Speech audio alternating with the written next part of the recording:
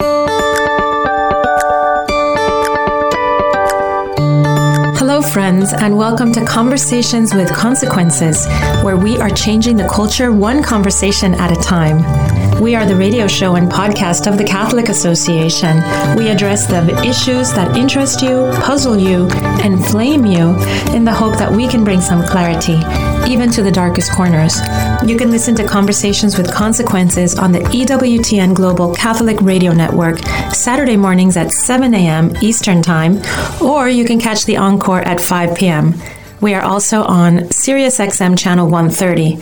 Of course, our radio show is always a podcast.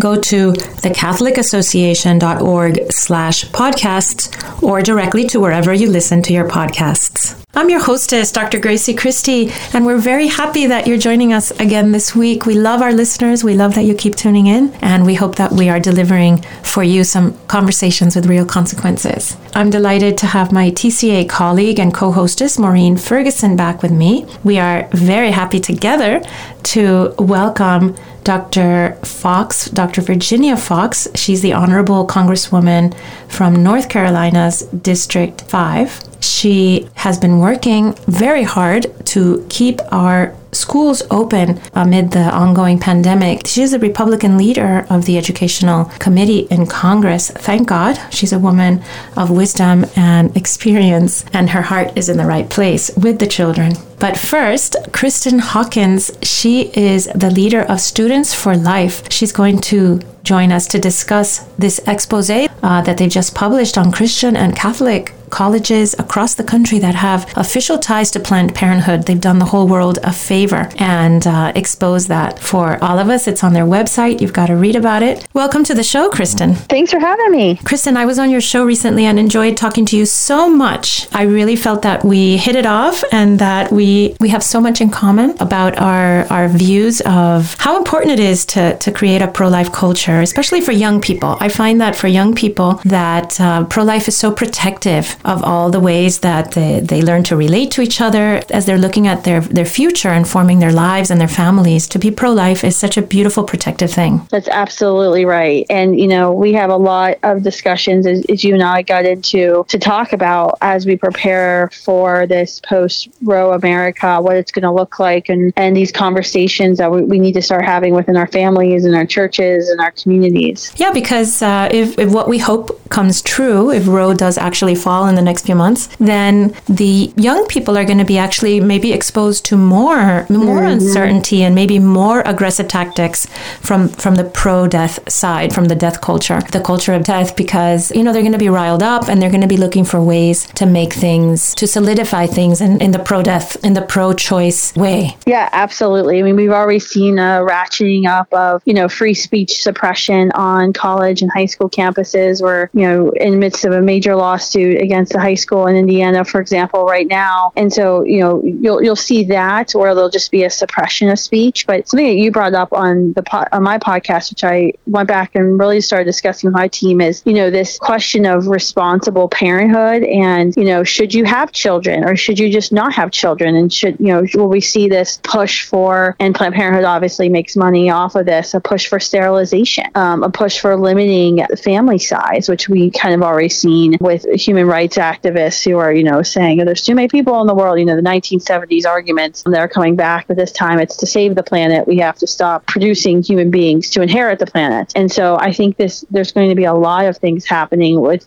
just not only the ratcheting up, the fervor that will be generated in June with the Supreme Court's decision, it's hopefully a very good decision, but also these other conversations that we really haven't really started having yet. I feel that there are going to be lots of new areas that we're going to have to conquer, things right. that we're going to have to prepare for and actually go out there and conquer the minds and hearts. And I think you, especially as a person who concentrates on the youth, I'm sure that you feel that that's a very big responsibility. It absolutely is. And, what's interesting, Dr. Christie, is that this is a very diverse generation. We all know that. You read the demographics of Gen Y and Gen Z, diversity and see that we're the most ethnically diverse, religiously diverse generation. But that carries over into the pro-life movement as well. Mm-hmm. And so we have varying views within pro-lifers about how do we have conversations about birth control, about abstinence before marriage, about how to handle these public policy questions of adoption. How do we make adoption easier and cheaper for families? Do we make it more difficult for families? Foster care reform. And these are all these conversations that young people are thinking about now as they think about a future without legal abortion. And there's definitely going to be lots of conversations within this very diverse pro-life movement that we have. I'm curious about young people. You mentioned their diversity, their religious diversity. Obviously, there are many more young people growing up without any religion at all, mm-hmm. because they're growing up in a-religious households, a-religious families. Do you find that that this is a completely different conversation to have with young people who don't have a basis in religion when you're trying to talk to them about the dignity of life? Sure. How do you adjust to this changing scene? Yeah, we keep our conversations on campuses very secular, to be honest with you. We focus on science and we focus on human rights. And so that way, regardless of whether or not a student is a practicing Christian or says that they're spiritual or says that they have no faith and are agnostic or atheist, this is something that all of us can agree on. We all want to follow facts and follow science, and we all want to acknowledge and support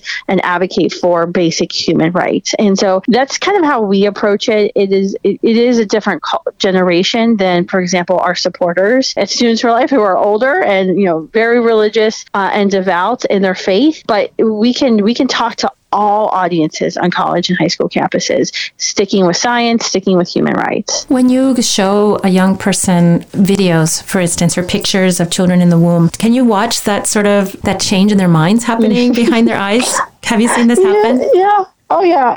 More times than not, you actually see the conflict. They see the evidence, the proof in front of them that was inside of a mother's unique whole living human being. And then they have this conflict, this immediate internal conflict that starts taking place of, but this doesn't line up with the talking points. This doesn't line up with how I'm living my life. I might be in a sexual relationship with somebody who I don't want to be responsible for raising a child with. And how does this science impact how I'm living my life and how I see myself and how I view myself? I see myself as a progressive feminist, and yet you're giving me this information that if I would buy into this or I believe this, then that might change the camp, the tribe that I belong to. That's what you really see is when you make this case. For example, in the fall, we were on campuses with our first ever 3D video. We took a video that our friends, one of our former interns, Lila, runs a group called Live Action. They made this beautiful video of baby Olivia, of his child developing in the womb. We turned it into a 3D video with their permission, and we went out to campuses and gave 3D goggles, and we were showing students. And wow, I would love to see that, Kristen. Oh yeah, it's great. You gotta have 3D goggles to view it. But we saw an immediate mind change rate between 11 and 15% on campus, where a pro-choice person changing their minds about abortion. But most of the conversations were they got the information, but then they immediately went back to the hard cases because they didn't want to have to be forced to change their mind. So it's like every conversation you have with these young people, they always really come down to the same few questions that they have, because they feel like those are questions that are unanswered or they haven't heard good answers for, and therefore it still justifies their anti-science position. You mentioned changing tribes. I have one child in college right now. I've put 2 through college. I have some more coming up that will be starting soon. And I know that the situation in our colleges all across the United States, even Catholic colleges, most of the Catholic colleges, is a situation of complete homogeneous thought adherence to a set of beliefs. And the young people are very afraid to step aside from that, especially if they can be detected to be, not thinking correctly. Are you finding that in this kind of environment, which I think is getting worse every year, and from my experience having children in college for several years now, are you finding that your work is harder because they're afraid to start to believe something which will put them at odds with in this incredibly homogeneous thought environment that they live in? Not as much, because the way we're talking about this conversation about the violence of abortion, we're couching it in terms of things that they already believe in. So talking about, we had our tour 2 years ago on campuses with Stop the Violence, and students were very interested in that. Like, what violence is occurring that I don't know about? Like, how can I stop the violence? Or when we talk about human rights, these are things that they are already proud to say that they stand for.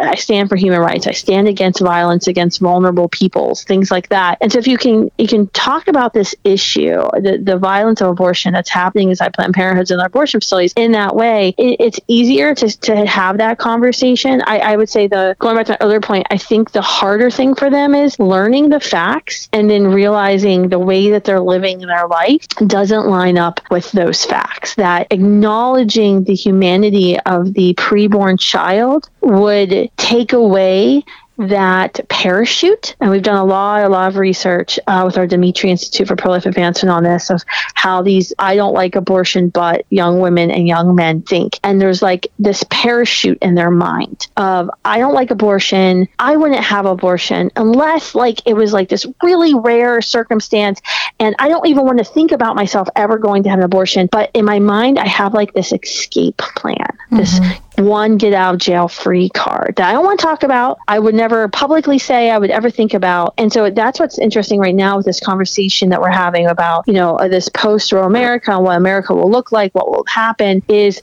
that kind of get out of jail free card will be taken away in her mind. And that's why these conversations will happen about sterilization and permanent birth control, they'll call it, or, we'll come up with some innocuous term. But that's why you'll start having these conversations and this push for it, because they realize even if she calls herself pro-life or sees herself pro-life, she's always had this like a little escape plan in the back of her mind. If you're just joining us, you're listening to Conversations with Consequences on EWTN Radio. I'm your hostess, Dr. Gracie Christie, and we're talking to Kristen Hawkins. She's the powerhouse behind Students for Life. Kristen, I mentioned the word, I mentioned that being pro-life in young people is protective, and I mentioned this exactly in the way you talk about it. I talk about this with mothers of young men and women, and when I talk to groups and things, and I say to them, when you teach your young son or daughter to be pro-life, what you're doing is that you're protecting them from promiscuity.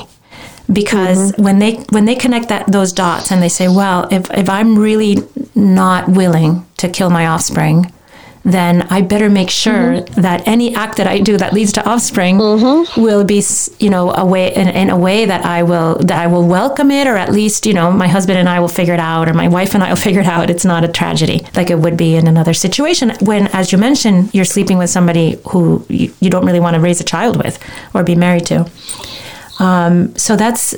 Do you find that idea of protectiveness against those lifestyles? I mean, if we could just like pull back time and go back a little earlier than these poor students in college who've been raised to think that, well, abortion might be bad, but it is an escape, a little escape plan I can count on. Yeah, I do think that, and that's a really great way for parents to have that conversation about abstinence. Even, if your child's like, I don't want to talk about religion or whatever. Okay, fine. Let's talk about science. Let's talk about what happens in heterosexual sex and the logical, natural consequence of that, creation of unique human life. If you agree that that's a human life and that human life is worth protecting and has value, then what do you think you have to do in your behaviors? I like what you say, Kristen, about the way you talk to young people, and that you use the things that already enervate them and activate them, and that they feel really confident about as a virtue, right? The protective feelings again for the vulnerable, the idea of equity, right, and inclusion. Do you use those terms? Because sometimes I think one of the most obviously in a world in a culture that is dominated by these ideas of equity and inclusion, what could be less equitable and inclusive than the millions of abortions that we tally up every year? We haven't used the word equity on campuses yet. I'm actually taking a note on that right now. That might be a very good talking point to try out this year, because they are hearing the word equity. I, as a conservative, I hate that word. Me too. I hear it. I cringe because I'm like, wait, you're not talking about equality. And they're like, no, equity is much, it is. I mean, that's why we've come to the point where we are. But that actually is a really great, that might be on our next tour, by the way. Oh, good. I'll look out for it. What about inclusion? Yeah, I mean, we definitely talk about discrimination, and including those who are different in our human race. And I think that goes very well. It's interesting too, because you'll see the culture, despite the fact that we have this culture that values the perfect human being, and don't get me started about the whole IVF conversation, but it's interesting that you start to see the pendulum shift where, like I think it was last year or 2 years ago, Target, some of their models now have Down syndrome who model children's clothes. And so you've actually started to see a shift back, and it's from the left. It's not really from the right. Wait, maybe we need to include people who might have a different genetic code than we do. And so that is definitely a conversation that we have. Yeah, that's a very encouraging thing. I saw that. I saw them including Down syndrome's women and men. And it's a beautiful thing to think that you can approach that same place from the left, right? And say, oh, we have to include and we have to be diverse, and then having them actually make that leap. I wonder if they can go so far as to make the leap, though, that a woman who is pregnant with a Down syndrome child should feel that it's not so uniquely burdensome. Yeah. She should select against that child. Yeah, what's interesting is I've started to see the pendulum shift on Down syndrome. I haven't seen the pendulum shift in, cystic fibrosis, for example, the disease two of my children suffer from. These other diseases, because it's this question, and we've seen definitely a ratcheting up of this in the past 3 or 4 months in media surrounding the Dobbs decision and the hearings, of the notion of eliminating the sufferer, where it's sort of widely accepted now that children with Down syndrome, can have long lives, and lives that, especially after childhood, and usually there's initial heart surgery. All that, and PT and OT, but they can live productive long lives. Where now, but there's other diseases that have been shown, and we know shorten lives and shorten lifespan. And there's still this concept out there of eliminating sufferers, and that's how we eliminate suffering in our world. And that is completely warped and completely backward. And that is probably every single time I'm on a campus speaking, whether my tour or whether we're doing a campus display, that comes up. And that is something we have to do a better job of talking about, is helping and standing with and suffering with those in our lives, having true compassion and mercy and empathy, without eliminating them or saying that they don't have value. And I think I remember in college, I had to watch the movie Gattaca with Ethan Hawke. It came out in the late 90s. It's about like this perfect world. And, these perfect people are created in test tubes. And if you were one of like the natural born people, you were seen as like a lower class because, your genes hadn't been combed through. And I think about all that's happening right now and the conversations and the talking points, it's coming true. That world from Gattaca is very much coming true. And so I think we need to really hone in on that conversation about what does it mean to end suffering and help those who suffer. Did you see that New York Times report that came out a week or two ago about genetic testing? So I'll give you a little recap for our listeners that might not have read it. So the New York Times did a study on these genetic prenatal blood tests that are done to detect chromosomal abnormalities, and they determined that over 80% of them were, when they were positive, in other words, when the test said there was a high risk of genetic abnormality, over 80% of the time they were wrong, and that parents were going ahead and having abortions of babies that were healthy, that turned out to be healthy, that maybe they found out later after the abortion took place. And the New York Times, the problem that they had with that, I read through the article carefully. I wanted to know why they were upset about this. Why would the New York Times be upset? And the problem that they had with it was that the babies that were dying turned out to be healthy babies, and that was a great tragedy, and also that the tests were costly. The follow-up testing was costly, and I was so struck with that mentality that was all through the piece without any self-reflection. And the mentality was that it's only a tragedy when you lose a child that's a perfect child, that's a healthy child.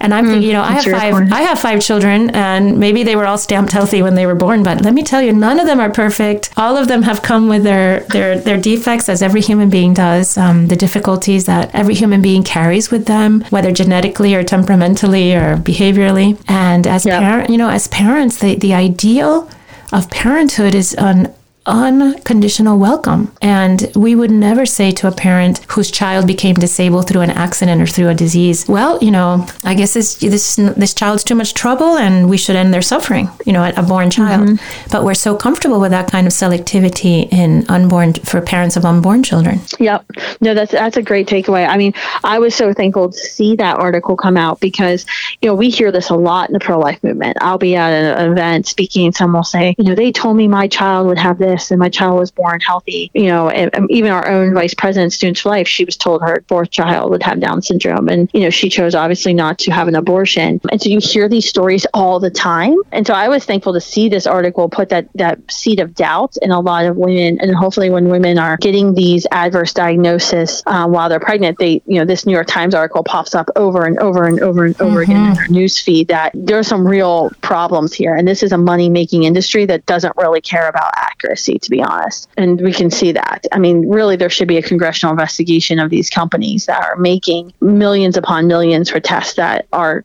grossly inaccurate. I mean, you would never allow this in any other cancer diagnostics, for example. Oh, just kidding. You don't really have breast cancer, but we already started doing already took chemo. The breast. Your breast is gone. Yeah, we already took your breast. I mean, think about that. That would never be allowed. Doesn't it make you cringe though, Kristen, when people say, oh, they told me my baby was going to be, but I did an abort and now the baby's perfect. My child is so healthy. You want to stop and say, wait a second, whether or not your child is perfect, it's wonderful you did an abort, right? And parents, parents of disabled children, they report the same kinds of happiness and satisfaction with their lives as parents with non-disabled children. Did you know this? I was doing a little research on that recently. That parents, they factor in their children's necessities into their lives, and they march forward the way we all march forward. No, that's exactly right. And it is still this very much notion, and I hear pro-lifers, like I said, say it all the time, well, my child was born perfect. My child was born, and I'm like, well, your child was born perfect, regardless of whether or not they had, actually been born with the disease. But it's just something that we say, and I think it's kind of said thoughtlessly and it's without malice. Oh, I'm sure. It's completely without malice. But it is very, it's even similar of, I hear a lot in the pro-life movement of, well, she gave her child up for adoption. And I'm like, I always try to be very quick with saying, oh, she placed her child with an adoptive family, because we know no birth mother ever gives up on her child. She's made this ultimate sacrifice. But we, even in the pro-life movement, keep using these terms that society uses, which are so grossly wrong. Oh, I hate that term, Kristen. I really, really hate it. I have a daughter from China, and she's been asked all her life since she was little, why did your mother give you away? Why did your mother give you away? And it's been asked in front of me by little children. They don't mean anything, but and my heart just shatters into little pieces. Don't say this to her, please. Yeah. Well, meanwhile, her mother and father, I'm sure, are heroes and, absolute saints for not aborting her. Mm-hmm. And her mother probably thinks of her every day. Yes, we pray. We pray for her parents and her grandparents and her siblings, if she has any in China. Every single day we pray for them, and I know that they love her very much. You know, Kristen, we're almost out of time, and I can't believe I didn't get to the point of all this. I had something I wanted to talk to you about. Sorry. But I love talking to you, and we did have a wonderful conversation. But please tell us about the report that your organization, Students for Life, came out with about colleges and universities that have ties to Planned Parenthood. Yeah, absolutely. We came out with a Christian school study. You can go to our website, since we don't have a lot of time to look it up, and we have a little map there. I believe it's studentsforlife.org/Christian schools, or you can just find it on our Facebook. But essentially, we spent 2 years, we researched every single Christian school in America, looking at their ties to Planned Parenthood, public ties to Planned Parenthood. So meaning referring to Planned Parenthood for services, giving institutional internship credits to Planned Parenthood, things like that. We found 103 Christian schools had ties to Planned Parenthood. we have seen several Catholic schools that were on this list. Today, right now, after our original, 103 list, we actually we did the Christian thing. We went to all the schools in private. We said, look, we found this. We're not sure. You, Mr. Administrator, are aware of this. Help us correct this problem. So after that, we had over 40 schools reverse course, remove their public ties to Planned Parenthood. So right now we have 69 schools that still have public ties to Planned Parenthood after we've reached out 3 times to the school.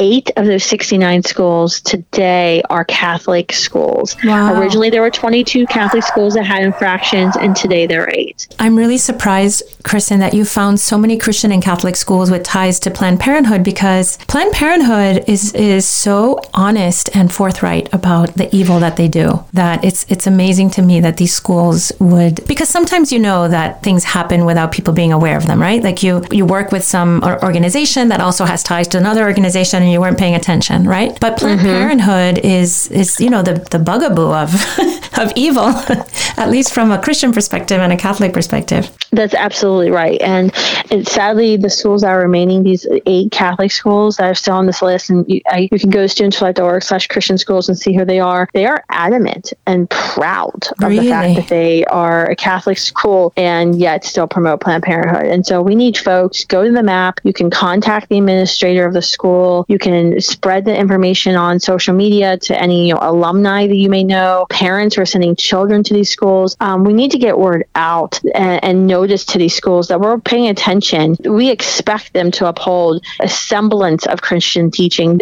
being that these vulnerable children have the equal right to life, and that should not be violently destroyed and dismembered through these painful abortion procedures. Well, I'm so glad that Students for Life made this list. I hope that our listeners will go to your website and look at that and see if they know one of these schools. Maybe they're an alumnus, maybe you have students or whatever. Just write an email. It's only a moment, right? Yep. It only takes a moment to write an email. So thank you so much, Kristen, for joining me today. I really enjoyed talking to you. I hope to see you in a couple weeks at the March for Life in DC. That's right. Maybe we'll see lots of our listeners and fellow travelers there, because it's always such a fabulous time to connect with people who feel strongly about the dignity of life. So thank you, Kristen, and see you soon, I hope. Thank you. God bless. Every morning, the Catholic Association reviews all the latest news and sends our subscribers a carefully curated collection of the most important news of the day. Items are specifically selected for a smart Catholic audience like you. Don't let the world take you by surprise. Subscribe to our daily media roundup at thecatholicassociation.org.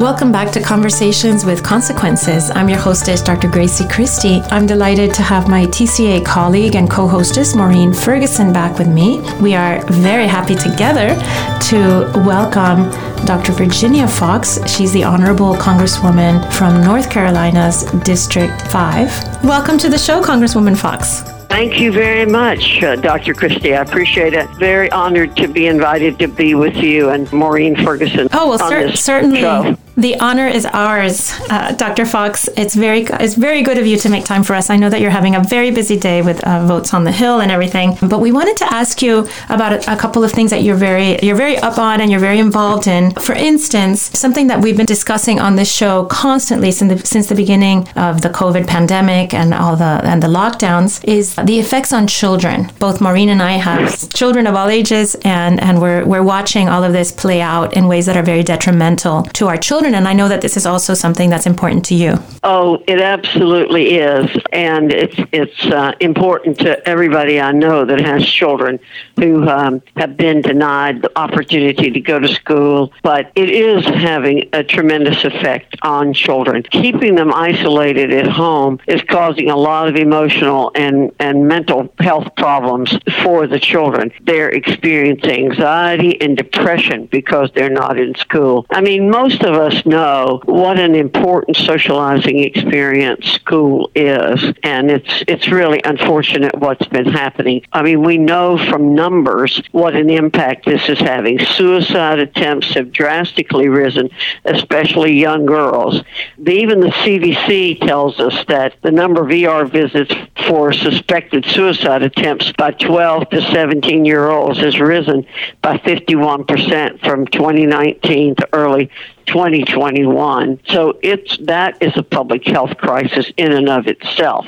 Unfortunately, the teachers' unions and the education establishment's not talking about that. I wonder if a lot of people, do you think most people are keeping track of this, or are most people just staring at those COVID-19 numbers and they keep concentrating on what is just one other huge crisis that we're experiencing? And of course, we know that the numbers that we're hearing on the TV and on the radio are very skewed because they're choosing to report cases constantly, and they do it in percentages. So, 100% of one is one. Yes.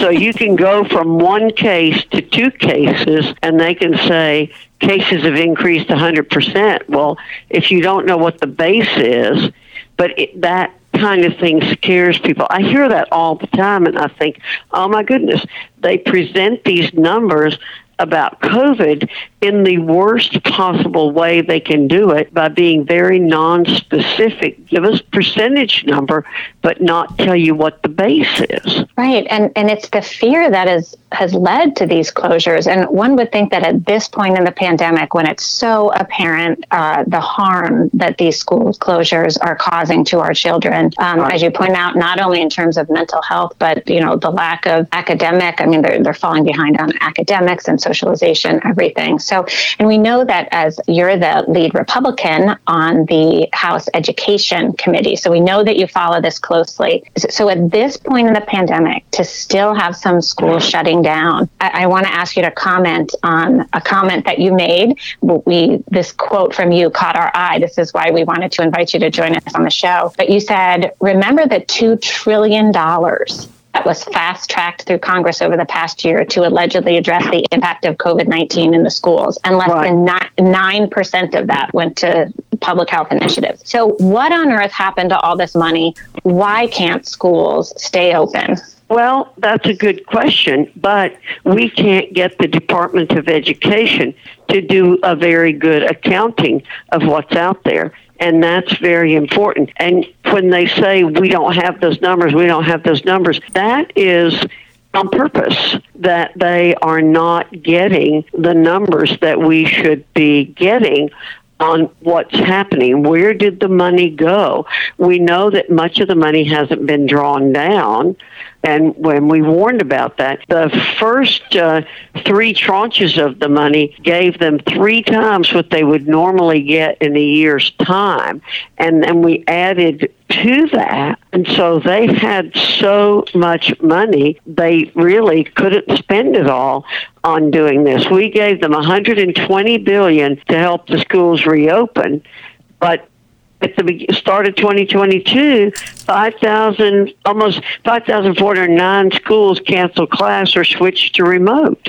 And again, they've only done limited tracking of how the money's being spent. Taxpayers, hard-working taxpayers, give up their money voluntarily every year, but they need to know how their money's being spent. It's hard-earned money, and they should know. Most of the time, taxpayers want to fund education, they want to fund health care, but they also want to know that their money's being well spent. Congresswoman, as a fellow Catholic and as an educator, I'm sure you've had a close eye on how the Catholic schools have fared during this pandemic. And they, of course, have either gotten no pandemic relief money or very little, especially relative to the public schools, which are awash in taxpayer money right now. But yet the Catholic schools have largely managed to stay open for in-person education. And I think think what a lot of them has discovered, we feel so blessed that our children's schools stayed open. You know, they were creative. They put up tents outside during while numbers were spiking. They opened the doors and windows, which, that doesn't cost a dime to open the doors and windows. And at this point, they're not required to wear those cloth masks, which, there's a lot of admission now that maybe those don't even really work so well, the cloth masks. So they really don't do any good. We're just, the incompetence of the CDC in all of this is becoming aware to everybody. I mean, even the liberals are beginning to question a lot about the CDC and the recommendations, and Dr. Fauci has made that, masks haven't worked, and most of the things, the 6-foot separation was not based on anything that made any sense. It was just pulled out of the air. So what the difference is, Maureen, is in the Catholic schools, as in many charter schools, as in many other private schools, the focus is on educating the children. That's what their focus is. The government-run schools, the traditional government-run schools, are run by the unions, and the politicians owe their souls to the unions. They are controlled by the unions. The union leadership and many of the union teachers, I won't say all, because we know there are good teachers out there. And in the states where they don't have unions, that's where you see the best practices going on as far as keeping the children in school. It's where the unions have so much control that the students are most deprived.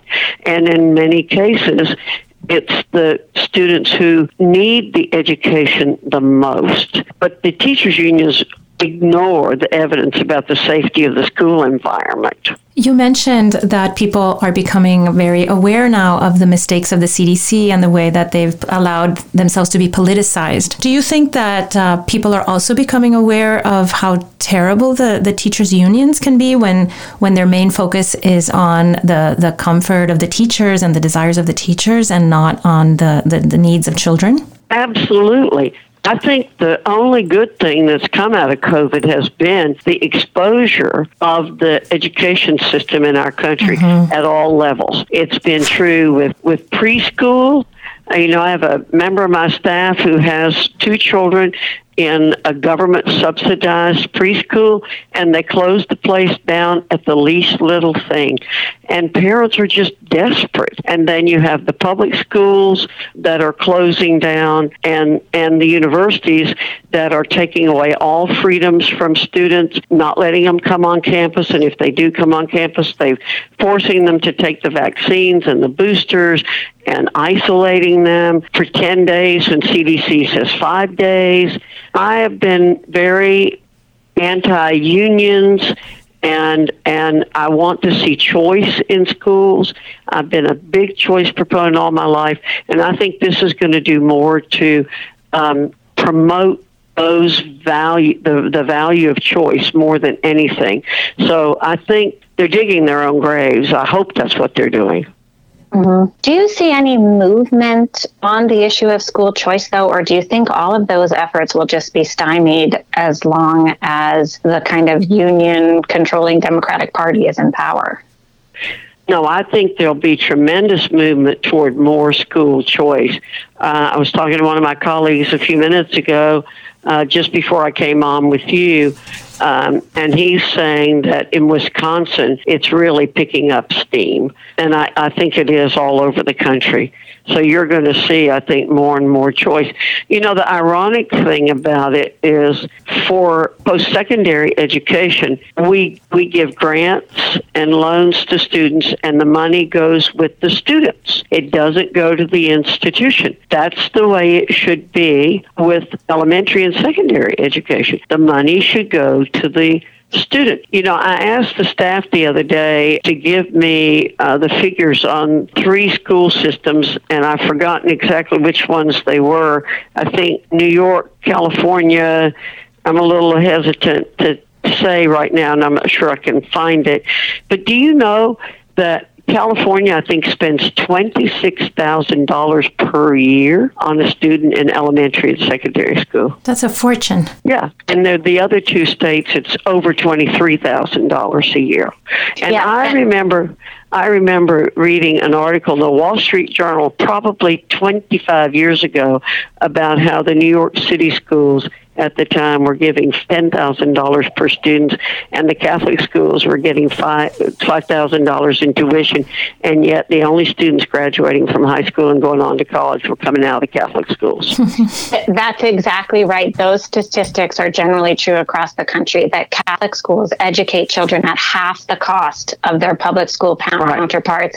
And even in inner city Catholic schools, they have graduation rates that are above 90%. Right. I've seen even statistics like 98% graduation rates from these Catholic schools, and then large numbers of them going on to college as well. Can we get your thoughts on a related controversy that's brewing at the Department of Education? Because during the pandemic, parents became a lot more tuned in to what their children were learning in the public schools, and not just what they're learning, but what they're exposed to, the pornographic books in the school library, or even this very, very tragic case of the biological teen boy who identified as a girl was allowed to use the girl's bathroom and assaulted a girl in the bathroom, sadly. So parents across the country are gravely concerned. They've been showing up at these school board meetings, speaking up, and instead of the school boards listening, they've silenced the parent, turning off microphones. Anyway, so these things have escalated, and, now there's this big controversy at the Department of Education, kind of in cahoots with the school boards to target parents to be investigated as potential terrorists, domestic terrorists. So I know you've got your eye on that. Can you share your thoughts on that with us? Well, calling parents who are exercising their First Amendment rights to speak at a school board domestic terrorist tells you how far we have gone in this country, in this administration. This is absolutely ludicrous to do that. Parents are the first teachers of their children. We know that. They have every right in the world to question what's happening in the schools. And I was on a school board for 12 years. And I ran for the school board because I was at a school board meeting one night, and the 5 guys on the school board were totally incompetent. And I was on for 12 years. And they told me, and I always encourage parents to come, and I was told by the guys on the board that they hated me because I encouraged people to come to school board meetings. But I did that when I was a school board member myself. I encouraged parents to come because I wanted them to see what was happening, because it very seldom got reported in the paper. But parents and students deserve better than what is happening from the school systems in this country, from the Justice Department, from the Biden administration. I have no doubt that there's collusion among different agencies in the Biden administration toward trying to intimidate parents into not coming to school boards and speaking. And again, this is a good thing that's come out in the last year.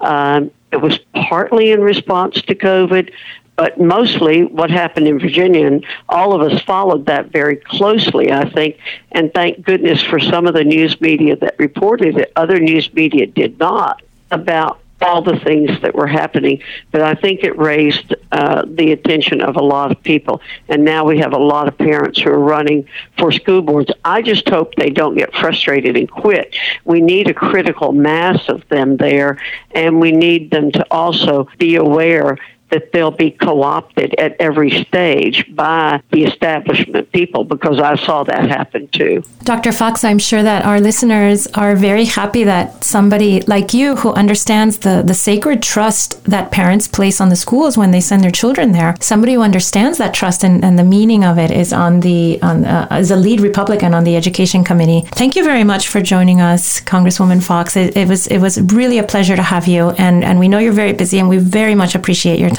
Well, I appreciate you all continuing to educate the public on these issues, and I would just urge the people, I'd urge your audience to get involved themselves, go to school board meetings, support people running for school board, support the right people running for public office, find out if their values match your values. That's one of the biggest problems we have right now is people vote blindly. Don't vote either way because your parents were that way or because your friends are that way.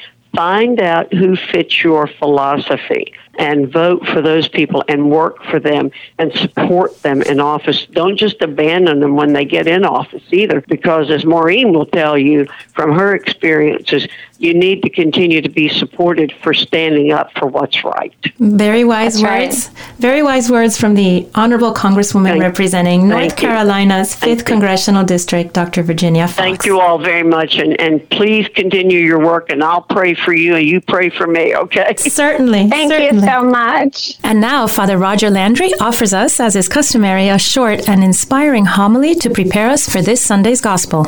This is Father Roger Landry, and it's a privilege for me to be with you as we enter into the consequential conversation Jesus wants to have with us in this Sunday's Gospel, when we will participate liturgically with him in the most famous wedding of all time. We meditate on the wedding feast of Cana every Thursday when we pray the luminous mysteries of the Holy Rosary. Often we pray about what it reveals about the sacrament of marriage and how Jesus takes the water of the institution of marriage from the beginning with Adam and Eve and raises it to the wine of a sacramental encounter with him. We ponder how Christ brings the marriage between a Christian man and woman into the marriage between Christ and his bride, the church, in fulfillment of what Isaiah prophesied with words we ponder every Christmas. As a young man marries a virgin, your builder shall marry you. And as the bridegroom rejoices in his bride, so shall your God rejoice in you. The wedding feast of Cana is an implicit revelation not merely of Jesus' miraculous power, but of his spousal love, the nuptial intention of his incarnation, even though no one except Mary would have caught it at the time. But I'd like to examine this interpersonal scene under 3 different angles. What we learn about Mary's intercession, what we learn about the way Jesus generally exercises merciful power, and what we learn about the servant's zealous cooperation. Each of these 3 has much to say about Christian faith and life. Let's begin with what the scene reveals about the Blessed Mother. Ancient Jewish wedding celebrations like the one taking place in Cana would last 8 straight days. There were 3 sumptuous meals a day. Wine was served throughout the octave. It was generally the happiest celebration in the life of Jews, which is why Jesus often returned to the image of a wedding banquet to describe the joys of heaven. Rather than leaving on a honeymoon, the couple would remain, reigning, so to speak, as king and queen over the celebrations. We can only imagine how embarrassing it would be today if at a wedding reception the banquet hall ran out of food or beverages early in the celebration. Even though most people would sympathize with the couple and blame the banquet facility, it would still be terribly embarrassing for the family. In the ancient world, it would be incalculably more so, because the family itself threw the reception. If they ran out of supplies, even with days to go during the reception, if they had to serve only water, it would have been an embarrassment that likely would never have been forgotten. Mary was at the wedding and noticed the impending catastrophe. Before the wine steward caught on to the predicament, before the couple did, before even the mother of the bride had noticed, Mary saw the problem. The reason why there was no wine left was probably because the others were drinking so much that they just weren't paying attention. Mary's love made her notice the details others were missing. To remedy the problem, she went to her son. She didn't twist his arm. She didn't try to persuade him that even though it wasn't his hour for working public miracles, because that would inexorably precipitate the cross, he should act. She simply said, "They have no wine," confident that her son, even though he didn't think the timing was appropriate, would miraculously intervene out of merciful love. She knew he loved that couple even more than she did. The episode reveals 2 things about Mary's merciful intercession. First, Mary seeks to solve problems by bringing them to her divine Son. Some of our Protestant brothers and sisters say that Catholics shouldn't pray to Mary because, as St. Paul writes, Christ is our sole mediator between God and man. They say we should eliminate the middle woman and bring all our needs directly to the Lord. Well, there's obviously nothing wrong with praying directly to Jesus. But at the same time, Mary's intercession is no threat to Christ's power. In fact, it reveals Christ's power because it depends entirely on Christ's power. When we pray to Mary, we ask her to bring our needs to her Son, just like she brought the need of the couple in Cana. Second, we learn that Mary often acts like she did in Cana before we even know we have a problem. She recognized that one of us may have had a really tough week, and she's already interceding for the help we'll need to cope with it. She foresees that some of us will have severe temptations, and she's already sprung into action. She says that some of us are in financial or health difficulties, and she's getting involved before we even turn to her. She grasps that several of us need a good confession, and she's intervening for a priest to be there. Her mercy looks out and acts out of love before we're often aware we're even in need. The second thing that the miracle at the wedding of Cana reveals is how Christ exercises his merciful power. He acts at his mother's behest and anticipates the time of his own suffering, and he acts in a particular way. Christ was and is the creator of the universe. He formed the oceans with just a word. He could have easily filled those 6 empty 30-gallon water jars with wine through just a thought or a syllable or an Arthur Fonzarelli-like snap of the finger. He could have in an instant created thousands of such jugs on the spot filled with cognac or champagne or anything he wanted. But he didn't act that way. Instead, he turned to the servants and said, "Fill the jars with water." He wanted to involve them in his miracle, just like he always wants to involve us in his saving work. He who created us without our consent, as St. Augustine once said, doesn't want to save us without our consent, and he doesn't want to save others without our cooperation. And that brings us to the third thing this episode teaches, which is how to respond to Jesus' inclusion of us in his saving work.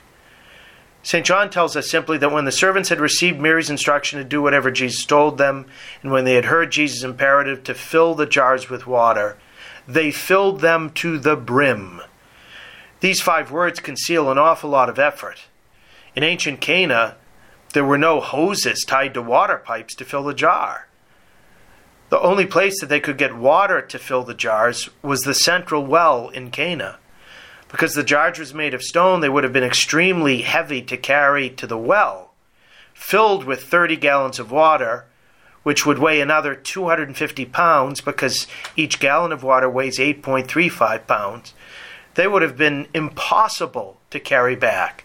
The only way that they could have been filled would have been by taking little leather or ceramic containers back and forth to the well.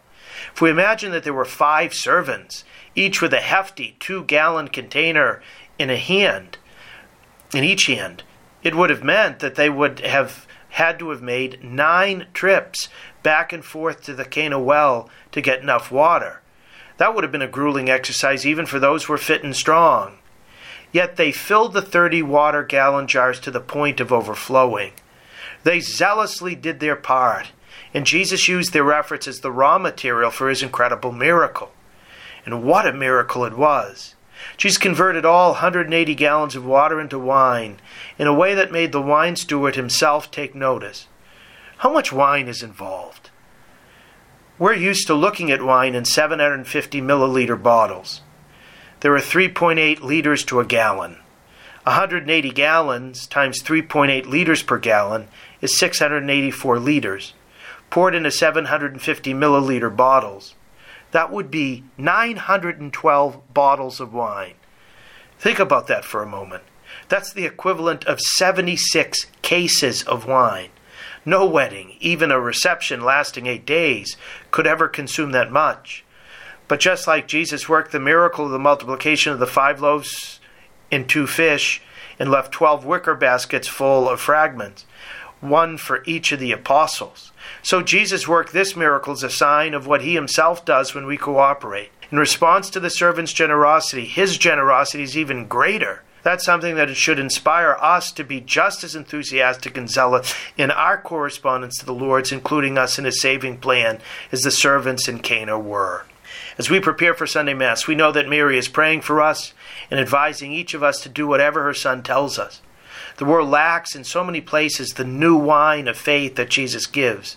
True joy is being sucked out of life. So many rituals and ceremonies ring hollow. Jesus wants to incorporate us in his mission to help people to see that there's something far greater than even their greatest human pleasures, a better wine that they await and for which he's made us to thirst. And it's at Mass that Jesus seeks to strengthen us for that mission, not by turning water into great wine for an 8-day celebration, but turning bread and wine into his own body, blood, soul, and divinity, to strengthen us and through us others, to come to the eternal banquet. The miracle at the wedding feast of Cana was a prelude to this greatest miracle of all. We follow Mary's command to do whatever Christ tells us by doing this in memory of him. And we come seeking to allow Jesus to fill us to the brim with his grace and love, so that being so transformed by his spousal union with him, we will be made capable of bringing everyone to the feast that will last into eternity. God bless you all. Thank you, Father Landry. To hear more from Father Landry, check out his website at CatholicPreaching.com, and you can also catch his writings at EWTN's own National Catholic Register. A big thank you to all our listeners for joining us. I hope that this show was helpful. I hope that it gave you more peace and more hope and more joy, and you go with our prayers.